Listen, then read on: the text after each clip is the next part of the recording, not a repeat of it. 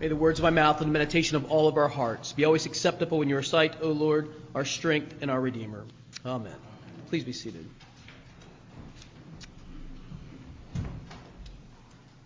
Well, today is to be the feast of the presentation of Jesus in the temple, but there was an alternative option in the Book of Common Prayer to stick with the fourth Sunday of Epiphany, and so I opted for that because I wanted to look at this passage in the Gospel. Before we do, a few little stories I want to read to you. A game warden in Texas stopped a pair of men for fishing without a valid license. One of them did not have proper identification. According to the Houston Chronicle, the man without the ID knew he had an active warrant for his arrest, and so in his effort to deceive the law enforcement, he gave the officer the name of a friend. As it happens, the man whose name was given also had warrants for his arrest. So despite his attempt to dupe the warden, the man was taken into custody anyway. And while he was being booked into jail under the false name, he admitted to his lie, was booked under his real name, and charged additionally with lying to a police officer. This is another one, a really good one. Officers in Crossville, Tennessee, arrested a woman after an unusual police pursuit last week. It seems that the police say that Sally Selby took an electric shopping cart from the Walmart, the kind you ride in, and drove it down Highway 127 in the slow lane.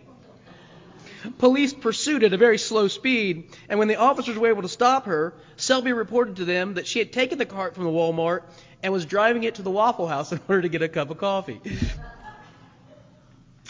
NYPD Transit posted images on Twitter, one of arresting officers and the other of a handgun, lying beside an evidence cone. The caption reads this: 3 of our cops are in the local Baskin Robbins. A fellow walks in, adjusts his pants, and out drops a loaded gun onto the floor. Now this repeat felon is in custody, all because a transit cop had a craving for cake batter ice cream. And they put, seriously, this really happened, right in there. Nothing makes me feel better sometimes than reading stupid criminal stories. I don't know about you. It just makes me feel better about myself. I do really dumb things quite often. The day is young. I'm not sure, what I might be lying in bed tonight thinking about. Joe, you moron, why did you do that? But I like to think that there's a sophistication to my stupidity at this point in my life, that I do things stupid still, but this had a little better kind of quality to them. And maybe that's why these stupid criminal stories always kind of appeal to me. Nobody wants to feel like a moron, do they? Nobody wants to feel stupid. We all want to believe that our misdeeds, our misbehaviors, our foolish acts are sort of behind us. We know they're not, but we would like to think that maybe they are. We think that maybe the really incredibly stupid things are done. We've moved on. And maybe most of them happen when we're young. I read the other day that the human brain does not fully develop until 25 or 26 years of age. We're 26 before. That's a full 4 years after most people finish college before they're really at a place of making good judgments. Which is why parents worry. They worry about their children even long after. When they're old enough to take responsibility for their own actions, we still say things to them like, make good choices, be careful, follow the rules. Or if you're a dad, don't do anything dumb. My kid went away this weekend to visit some friends in another college town in Athens, sort of, famous for a little bit of partying and whatnot. And so I say to him, look, don't do anything dumb, don't do. And I text him. So you're not doing anything stupid, are you? No, I'm doing fine, Dad. It's sort of a rule for life, though, isn't it? Just don't do anything stupid. That's a really good rule for living. Brings me back to Matthew chapter 5 through 7, which is Jesus' Sermon on the Mount. In Matthew chapters 5, 6, and 7, the most famous sermon ever delivered, Jesus' Sermon on the Mount. Perhaps it's collections of things that Matthew recalls and brought back together, more than just a transcribed sermon. But it is the kernel of Jesus' most famous teachings. It's the place where we get things like the golden rule, whatever you would want someone to do for you, that you should do for them, right? Do for others what you would wish them to do for you. I can get that out. But the point of the sermon is not to give us a list of laws. It's not to give us more rules to live by. That's really not the purpose. It's more about a wisdom for living. It's about how to live well and how to make wise decisions. Michael Bird and N.T. Wright released a new book on the New Testament, which I have a copy of.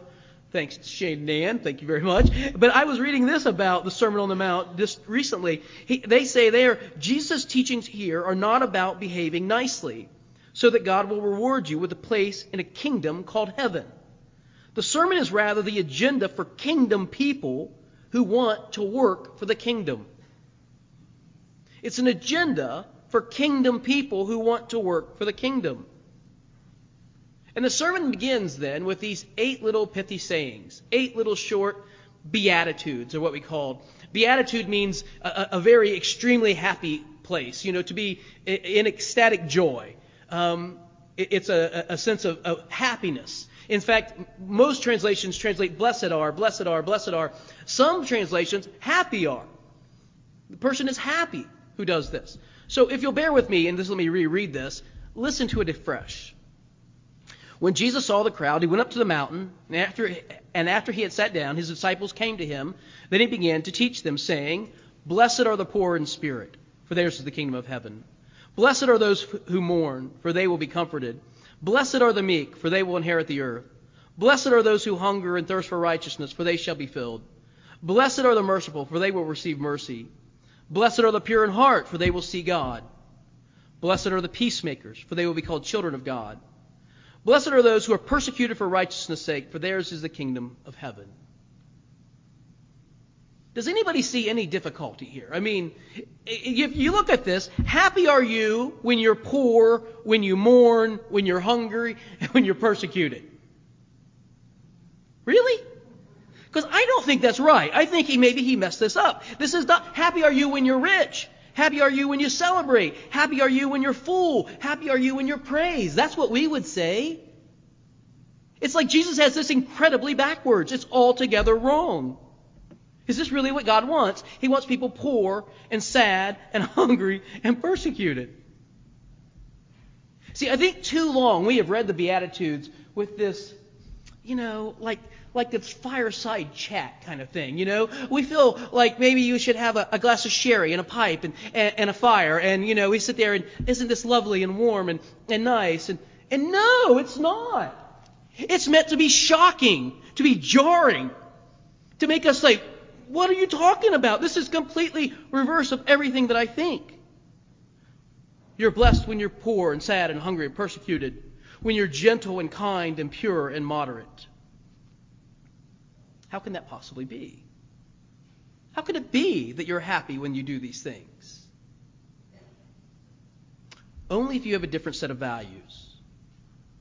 Only if we have a different set of values are these things blessings. Because humility, this is what it means to be poor in spirit, isn't it? It's to be humble. It's to be someone who mourns, someone who longs for the world's injustices to be fixed. Someone who hungers, wants God to do a work on them. They're so concerned that God would change me that don't have time to worry about what God would do with other people. Blessed are the persecuted because they have decided to walk with Jesus no matter what. My mother used to say, and I don't think this is swearing, come hell or high water. This is what we're doing. We're following through with Jesus, no matter what. So the Beatitudes come back to us, don't they? Do they shock us? Do they jar us? Or do they make us, isn't that sweet? Because these values are completely foreign to the world we live in. These values are not the values that you find in the newspaper or on the television. These are not the values that you find commonly associated with fame and celebrity and with fortune. Not at all. And maybe we say, that's Sunday stuff. This is Monday stuff. If ever there was Monday stuff, it's this right here. This is the thing that gets us in the world. Do we really want to walk with Jesus? Humility is not rewarded in this world. It is not. Arrogance is. Boastfulness, pridefulness, self-aggrandizement, that's rewarded in this world. But Jesus says that is contrary. And you're like, oh, but it seems so foolish. Did you hear what St. Paul said? I mean, this is all these readings, we're saying the same thing. That God has a way for us to live in the world that is contrary to the way this world wants to reward us. And it begins with humility. Mourning, grieving for a fallen world. That's not the way of the world. The way of the world is game the system. Find a way to get a niche and get an edge. No, mourn for the brokenness of this world. Hungering for God. Oh, this is a big one. Blessed are those who hunger and thirst for righteousness. It's not just for a thing, righteousness. It's for the righteous one. The only way we ever become righteous is by our proximity to the righteous one. It's being close to God that makes us righteous. And in fact, the closer you get, the further you realize you are away. It's a joy when you first come to faith if you can remember that. And thinking, oh wow, what a great, fantastic thing this is. This transformation that has taken place in my life. Get my verb tense right. What a blessing, what a great thing. But the longer you walk with Christ, the more that you know that He loves you just like you are, the more you don't want to be just like you are. That hungering, thirsting for transformation on the inside, that God would do for us what we cannot do for ourselves. It is not your best life now, which is completely the opposite. It's taking God and turning God into a genie in the bottle. Oh, we'll keep Him on the shelf, keep the Bible in the house. You never know when you might need it. No, that is not hungering and thirsting for righteousness. Persecution. How could we possibly be blessed if we're persecuted? Wouldn't we much be happier if we're praised? I don't know about you. I like praise a whole lot better than I like persecution. I mean, I really do. It's sort of one of my things. And maybe you do too. Maybe you like to be praised. But when it comes to following Jesus, would we rather be praised or would we rather suffer? If it comes to a choice, bring on the persecution. Bring on the unhappiness. Bring on the snark and the sneers and the jeers. If that's what it takes, yep, I'm a Jesus freak. I'm totally sold out for Him. That's the way it is. See, I don't think Jesus is saying that happiness comes from misery. I don't think He's saying that at all. I think He says that blessing comes, happiness comes, real happiness comes from putting God first in our lives.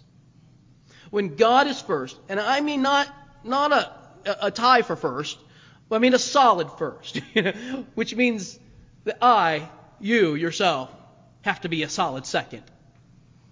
And if you're married, a solid third. And if you have children, you see how it goes. And if you're living in the world, you're further down that list. It's having God first in our life, not just a moral compass, but a true north for everything. And when that happens, it's not a burden to pray.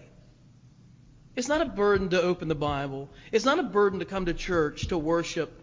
It's not a burden to give of our resources to needy causes. It's not a burden to help somebody who's in need. It's not a burden to give of ourselves. If it is a burden, if it is a difficulty, then we have to say, well, who is really number one? And let me be honest, everybody in the world will tell you, they will encourage you in bad values. They will say, look out for number one. You got to take care of yourself. And I don't mean you have to be harmful to yourself, but you got to look out for number one. You got to maybe that's right. You do have to look out for number one, but you can't be number one. I can't be number one. God has to be our true north. And unless He is, everything else is difficult. Here's what I want to say. We all do stupid things. Again, the day is young. Who knows what might happen before we fall asleep tonight? But there's one really smart thing you can do. One really smart thing that I can do. And that is to make a decision to follow Jesus. I'm going to follow Him no matter what. Because when I do that, when you do that, even suffering can be turned into blessing. And that, I think, is very good news. In the name of the Father, and the Son, and the Holy Spirit.